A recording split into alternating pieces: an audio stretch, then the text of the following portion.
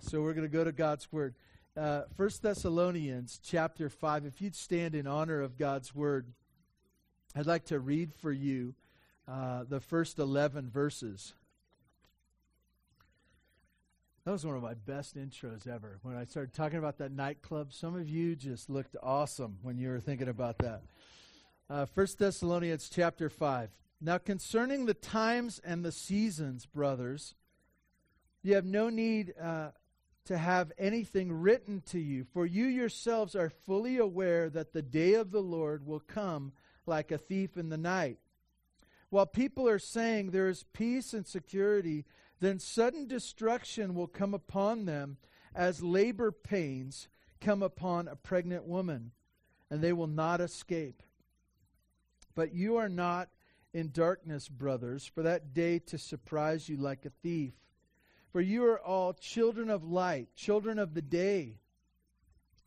You are not of the night or of the darkness, so then let us not sleep as others do, but let us keep awake and be sober. For those who sleep, sleep at night, and those who get drunk are drunk at night.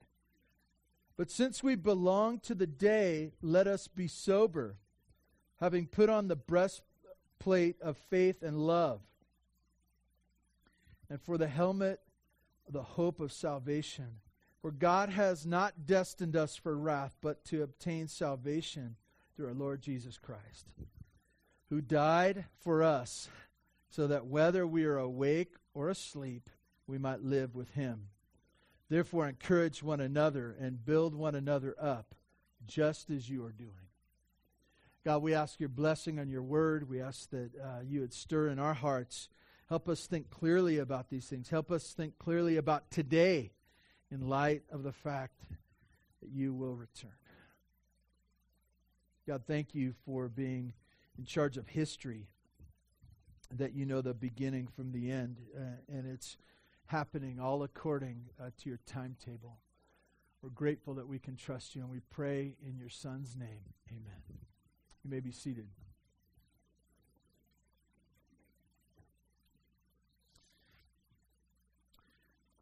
A couple weeks ago, we were in chapter 4, 1 Thessalonians chapter 4, and we looked at an important passage that what happens when the Lord comes back for his church. That time of, some have termed it the rapture, the idea that he snatches his church, those believers, from the earth, and he connects those ones that return that have preceded in death, and trying to sort out those who have died in faith, those who are alive in faith down here on this earth. What happens at that time?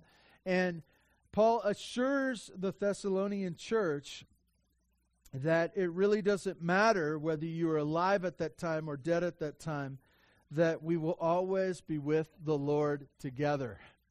What a great thing that is, that we are caught up together and that we will be with him forever. And then he goes on in the passage that we're going to look at this morning, and he wants to talk about the day of the Lord. And so if you can think about it in terms like this, that this time where he returns for those who are his begins this time considered the day of the Lord. It's an Old Testament reference of the jumping into history of the Lord. It's interesting as we look at the day of the Lord, it will seem like an interruption. It'll seem like an interruption. If you would look at the book of Exodus, we're not going to turn there today, but it's interesting. The first couple of chapters describe how awful things have gotten for God's people. It's just a mess. They're in captivity. It seems like God's not caring about them. It seems like things are desperate and there's no hope. And then it says that the Lord remembered his people. And some of you say, well, he remembered. Did he forget before that? No, it seemed like he had forgotten, but he had not. And so he begins to act in history so that they might see. And so for us here this morning, I want to tell you that day of the Lord will seem like an interruption to history. Things are going along right now, right? We're in a certain place in history, and what's going to happen next? Do you know? Who's going to be the next president? And when will that be? Will it be in a month? Will it be in 6, 7 years? I don't know. Like, when's it going to happen? What's the next thing? What's the weather going to be like next week? It's supposed to be super hot next week, like Bakersfield type hot in Tehachapi, which causes Tehachapi people to be grouchy. And Bakersfield people feel vindicated. You know, what's going to happen in the future? But we kind of go along in seasons and times, and we kind of go along like this. But we don't know what's going to happen. And we kind of feel like we know generally what's going to happen. I want to tell you this will be an interruption of history, but it's only the working out of the plan of God. That's all it is.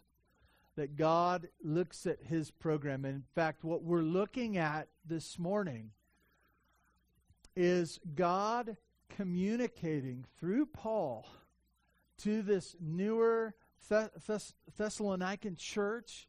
He's communicating to them something important about his plan. This is what's going to happen. This is what you should be confident of.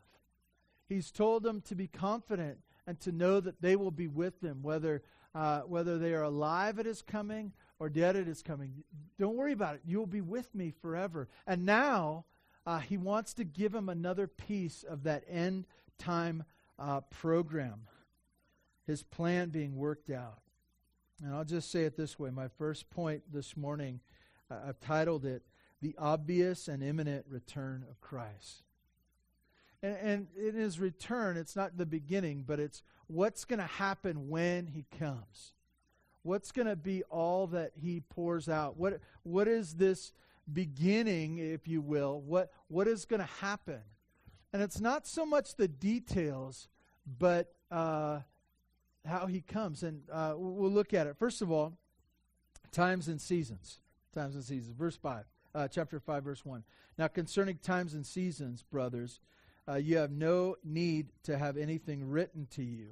Apparently, and he said this a couple of times in this first letter to the church, he says, we've already talked about this, remember? And now he's telling it again. But he refers to events of history as times and seasons, that things will change. We take great comfort in that this time of year, that seasons change, right? That things will change. And we realize that if it's hot this week, eventually it will change. But the picture of history is that history will not stay stagnant either, that it will change. And he says, I don't need to write to you anything. You know about this, but I'm going to give you some of the details. Verse 2, he says, for you yourselves are fully aware that the day of the Lord will come like a thief in the night. The day of the Lord. The day of the Lord. Really a day belonging to the Lord. A day belonging to the Lord. As you think about history today and what's going on, as you watch the news, and even as you see in your household, your family, and in our city, the Lord is not getting his place. We fumble with that. We struggle with that in our homes, but also in our communities, right? There's not an acknowledgement that Christ is king. And so there's a sense in history right now where that's happening, that Christ is not getting his due. Now, as he comes, day of the Lord, he will get. This day will belong to him. This is the time where the Lord will intervene in history and bring his enemies to justice and set up his kingdom. And that's really the two pieces of the day of the Lord that you need to see. Bringing about his justice and beginning his kingdom reign. And when I say kingdom, I'm not talking the beginning of him exercising his king leadership, okay? Justice. And really today, this passage speaks almost primarily about his justice. I want to tell you this, and we'll see it later. But sometimes, I don't know why we do this, but our world, we struggle. We struggle with thinking about how to think about events. You've seen in the news these last few weeks, undoubtedly, you've seen wickedness of men, white supremacists as well as others who have, there's this idea that we're the best and you're the worst and I'm the best. And it's not just saying these things, but it's acting out. It's seeking to hurt one another. And as we see things like that, we want to ask the question that the great philosopher Rodney King asked, why can't we all just get along? Like there's some kind of, let's just all be nice to each other and we can live in a nice world. The problem with that is that the sin that is in the world is in people. It's in you and in I. And our first idea, I think I shared with you a couple weeks ago, that some of us have got this idea that hate is learned. I want to tell you that's not true. That's not true. Hate is developed, right? We get better at it if we allow ourselves, but I want to tell you it's there already. It's there already. And so if it's there already and it's developed there, as the Lord comes, I want to tell you that as He looks upon the sins of this world and the sinners of this world, He's angry. He is angry.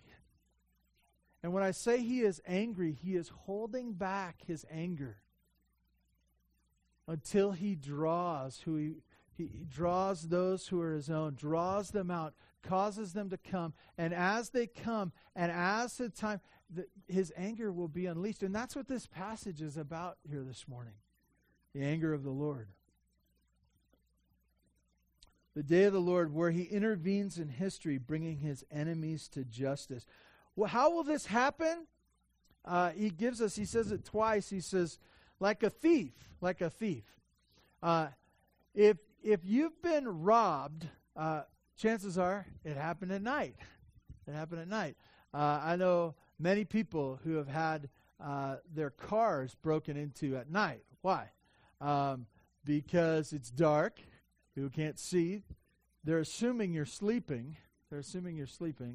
And they can get away and you can't find them. And so he says, the day of the Lord will happen like what? Like a thief in the night. I want to tell you that you don't get a phone call 2 weeks in advance.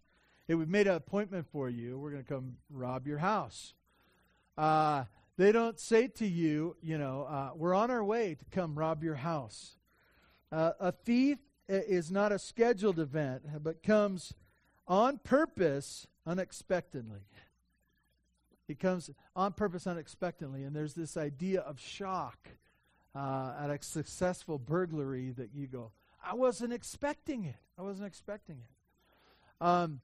What's interesting about this, we expect it, but we don't expect it, right? The coming of the Lord, his beginning of His events, the day of the Lord, is one that is a scheduled event, but we don't know the time, and it catches us off guard. As you look at this, it says this. Verse 3, while people are saying peace and security. Times are good. It's interesting, as I look at those two words, peace and safety, or peace and security. This idea, this is what we seek, right? This is what we seek. This is the thing that we are giving ourselves to. And it seems like all our world is saying, if we can just attain a place, a time, a situation, a community of peace and safety, everything will be good and I can enjoy life. This very time and culture that we're seeking is what they will be saying as the Lord returns. There's peace and safety. And then it says this, then sudden destruction will come upon them. sudden destruction. It goes from the idea of all is good to destruction. To destruction. Intense, imminent, unexpected, but expected pain. He now connects not to just a thief, but the idea of the sudden destruction will come upon them as labor pains come upon a pregnant woman. It's always danger when the pastor starts talking about labor pains, especially when we have some pregnant ladies ready to give birth in the next weeks. We look at this, and what's always interesting is I hear these conversations over and over again. I've heard them for years, and they happen at Bear Valley Church. When are you due? When are you due? And then when it gets closer, how are you doing? You know, and I know I always think it would be great if someone went into labor during the service. Wouldn't that be great? That'd be great. I got to go. Now is the time. And they stand up in the middle of my sermon and they walk out and the husband looks frantic and they hop in the car and head. Wouldn't that be great? That'd be great. Sorry. I told you it was bad when the pastor starts talking about pregnant ladies. It's interesting. Pregnancy is one of those things where in the beginning doesn't seem like much. You know, the woman feels different changes happening to her and different things that are going on, but it doesn't really show. And then as time goes on, it does show. And you always know this one thing, and it's very important to get that for those in pregnancy, as a day passes, you know this. You're one day closer, and it cannot be reversed. It's not something where you can get out of it, right? That baby is going to come, and it's coming a day closer as we pass the days. And I want to tell you, that's the picture that the Lord gives us of His return. And you say, well, I don't think it's coming. I want to tell you, I don't know if it's coming or not in the sense of when, but I know this, we're one day closer. We're one day closer to this time, this imminent, it's going to happen. On December 26, 2004, various places, Indonesia and Thailand. It was the day after Christmas, and many Europeans had come to the beautiful beaches, get away in wintertime in Europe. They were celebrating, some with their families, and undoubtedly they were at these beautiful resorts, sitting under the umbrellas and sipping on mimosas and various other things and enjoying their time.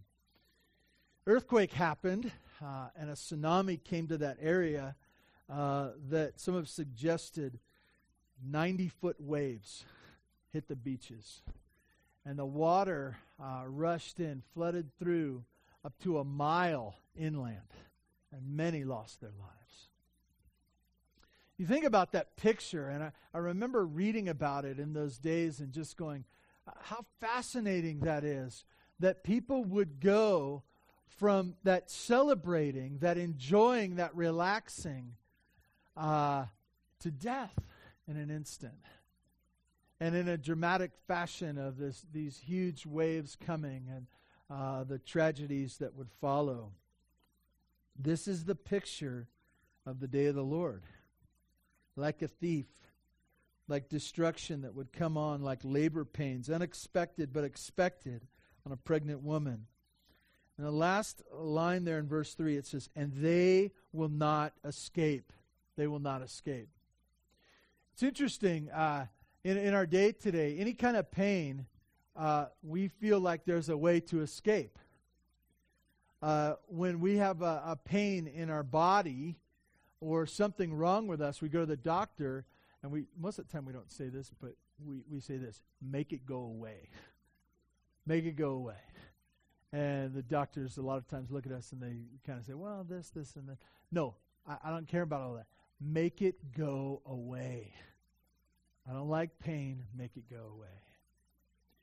And as we look at this passage, we know this, the day of the Lord, this destruction that will come, it is not something that you can get away from.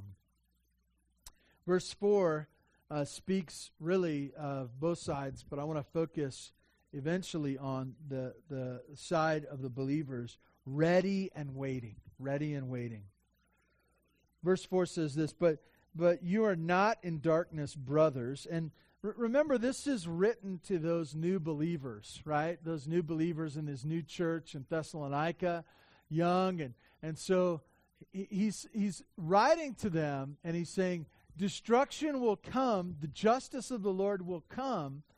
But now he turns and he says, really, but not you. You're not in darkness. Verse 5, for you are all children of light, children of the day. We are not of the night or of darkness. And I just want to say it this way. Paul is using a bunch of terms here that speak of one side or the other. Let me say them to you. He really, for those who don't know Christ, they're lost in darkness. They're of the night. They're sleeping and drunk. Okay?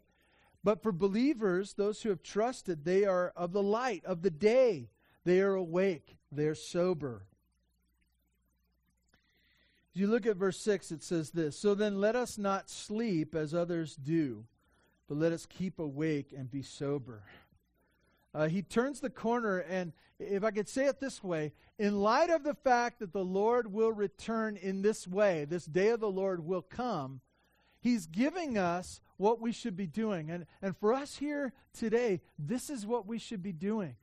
If you've trusted in the Lord Jesus, your life priorities, the things that you care about, the things that you fill your day with, should be different. Why? Because of what the Lord's revealed to you about his plan, how he works out his history. As we look at this, we'll go on, and this picture, verse 6, he said, but let us keep awake and be sober. For those who sleep, sleep at night, and those who get drunk are drunk at night. And you say, well, I know someone who gets drunk during the day. That's even worse, right? Okay? Typically, it's at night. It's at night. I described the nightclubs, nightclubs do not have bright lights that let you see who everyone is. Most of the time they're either flashing or somehow, there's corners. And why? Because it's the idea of let's not bother with who we are or what we're doing. Let's just do whatever we want, right? This is the picture. He wants to give us some thoughts on how we are to live. And I want to say it this way. Watchful sobriety. Watchful sobriety. The picture here is that it's almost like on duty. It's the idea of having your gun in your hand, walking back and forth, watching out for that which is about to happen, protecting, being thoughtful, not checking out. I want to tell you this picture of being watchful for you parents right now. Now is your time especially, right? Because it's not just about you. It's not just watching out for your own soul. Do that. That's part of what it's talking about here. But it's this idea of the importance of the day, of knowing what's coming, being watchful and sober. And this idea of being sober, it's not talking about drinking alcohol. This isn't talking about drinking alcohol, but it could be. I want to tell you, if you're living your life in days trying to forget what's going on in your mind, I want to tell you that some of us, we struggle with this whole idea. We say, I just need a glass of wine. I just need a glass of wine. I want to warn you, if you need a glass of wine, something's wrong. Something's wrong. If you have a glass of wine, that's different than needing a glass of wine, right? If you're drunk, that's a bad idea for a believer. Why? Because you're losing your senses. You're not alert. What are you not alert for? All kinds of things. And I want to tell you, this is not the picture for the believer, for the one who walks with God.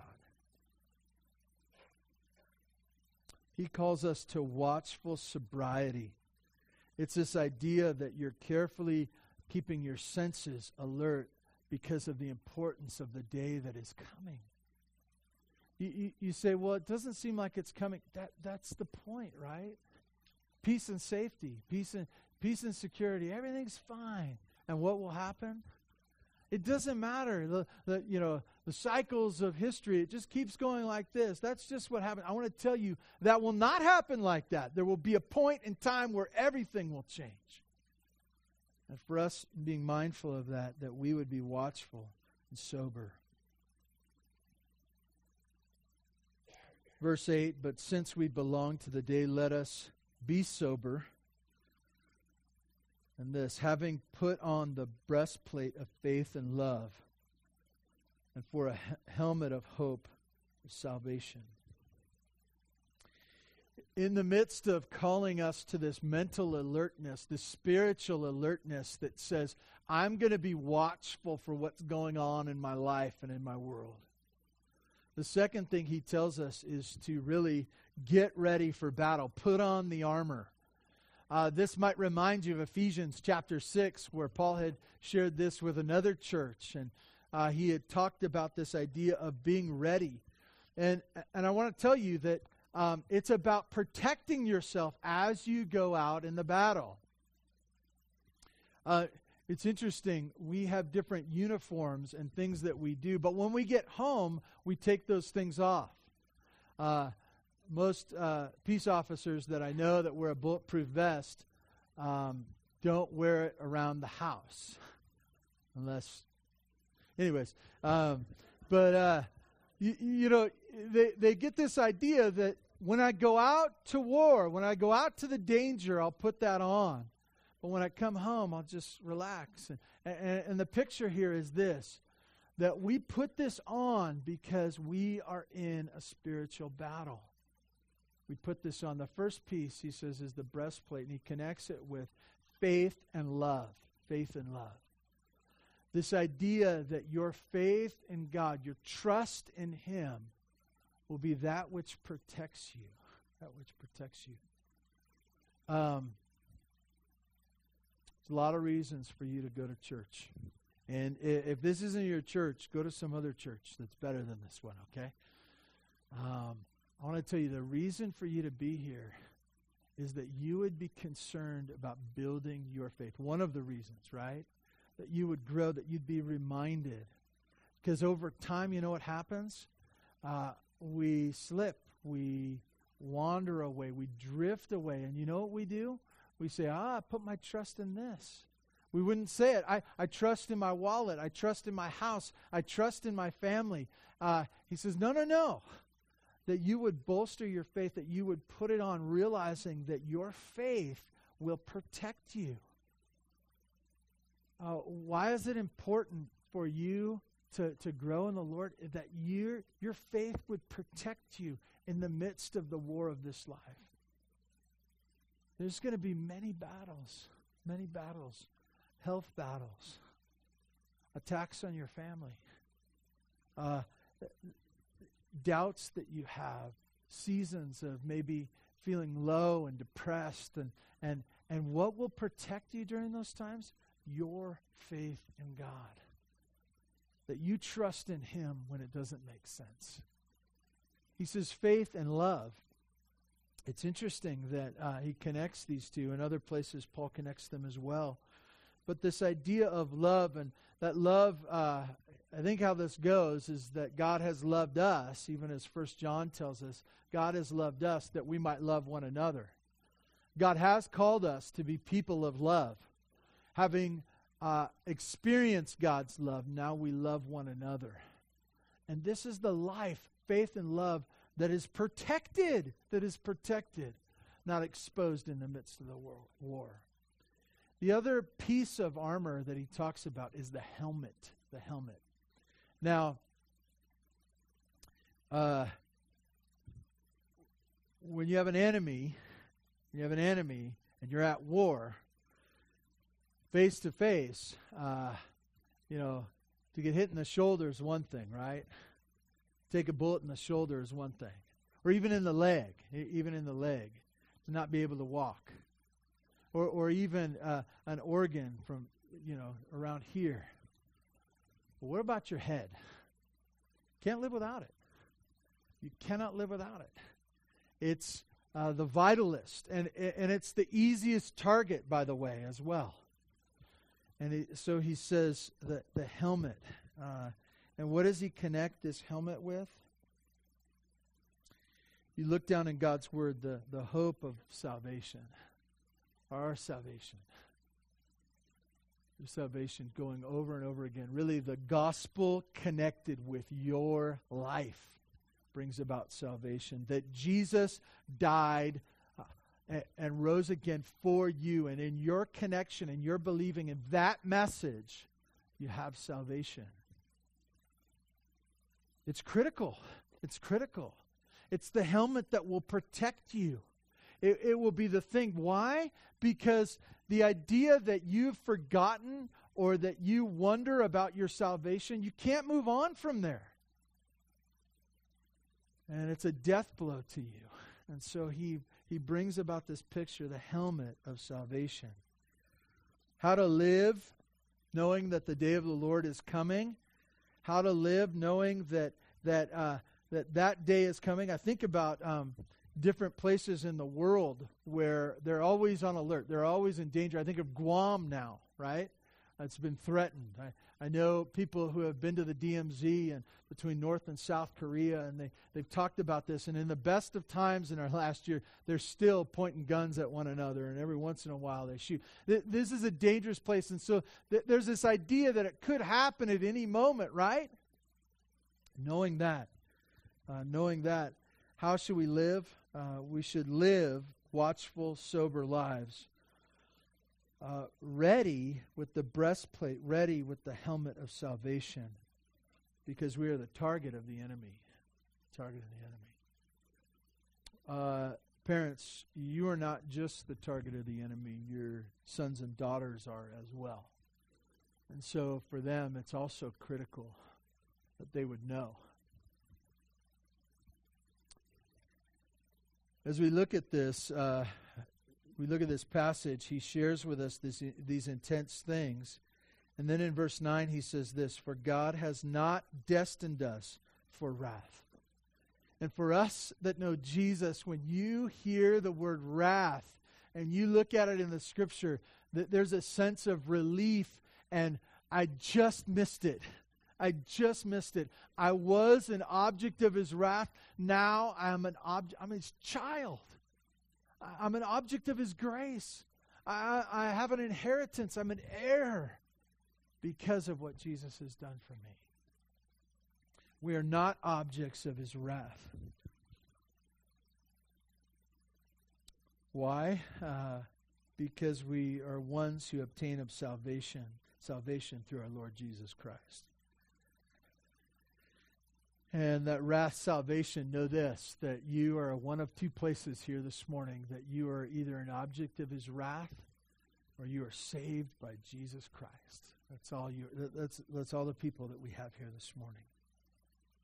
In verse 10 it says this, "Who died for us so that whether we are awake or asleep, we might live with him." Isn't that great? Once again, he connects with the same concept he looked at when he was thinking about the return coming and bringing him home, and he says, we will be with him forever. And he says this, it doesn't matter. It doesn't matter waking or sleeping. Why? We will be with him. We will be with him. We have a confident, secure position. I find it fascinating how this passage ties up, because he did this in the previous passage as well. He said this, verse 11, and my last point, Keep going. It's totally worth it. Keep going. He says this, "Therefore encourage one another and build one another up, just as you are doing." Right? This idea of encouragement in the long, hard road of this life, the wars that we fight. What does he say? Encourage one another. Encourage one another. I want to tell you something. We are not good at encouraging one another. We sit back. We hold our tongue. We say, I see people in need of encouragement. I don't want to really talk to that. I'm kind of shy.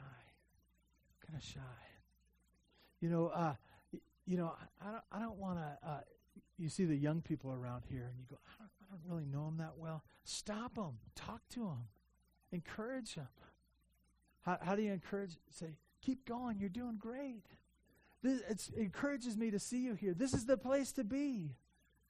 If you didn't grow up in the church, say, I wish I was here when you were here. I'm glad you're here. It's good to see you. What was your name again? Yeah, I talked to you last week. What was your name again? It's okay. This is what we're supposed to be doing. Don't hold back. Don't hold back on encouragement.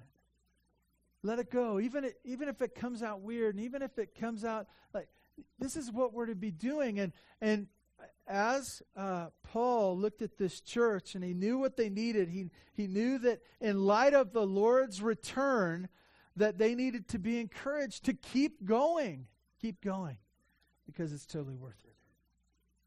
To encourage one another and to build one another up. You don't need to humble people here, okay? Think about that right now. Some of you think that it's your job to humble people, to trim them down to size. Don't do it. Don't do it. If you find yourself wanting to complain about others, think, you know what, that's really not my job. In light of eternity, in light of the Lord's return, He doesn't want me to chop people down to size. What does He want me to do? Encourage them and build them up. Just as they're doing. Just as they're doing. If you've been doing this now, I want to tell you, continue, and in more so. Even as the book of Hebrews chapter 10 tells the readers there, he says this, he says, and all the more as you see the day drawing near.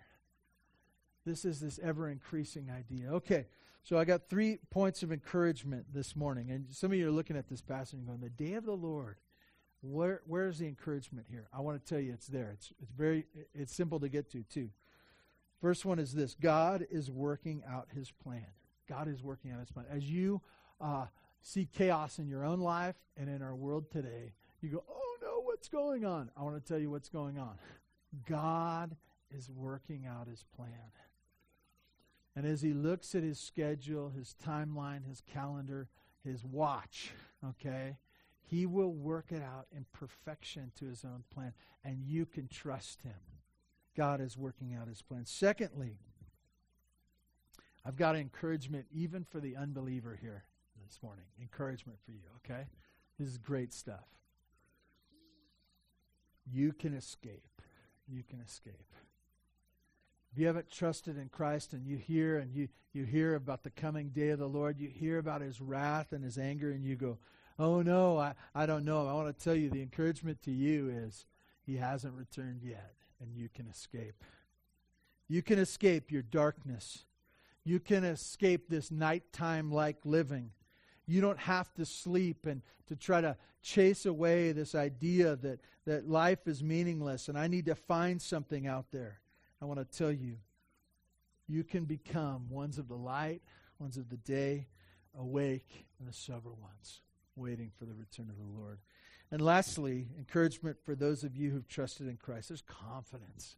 There's confidence. Confidence in what? Confidence that whether you're awake or asleep, guess what? You will always be with Him.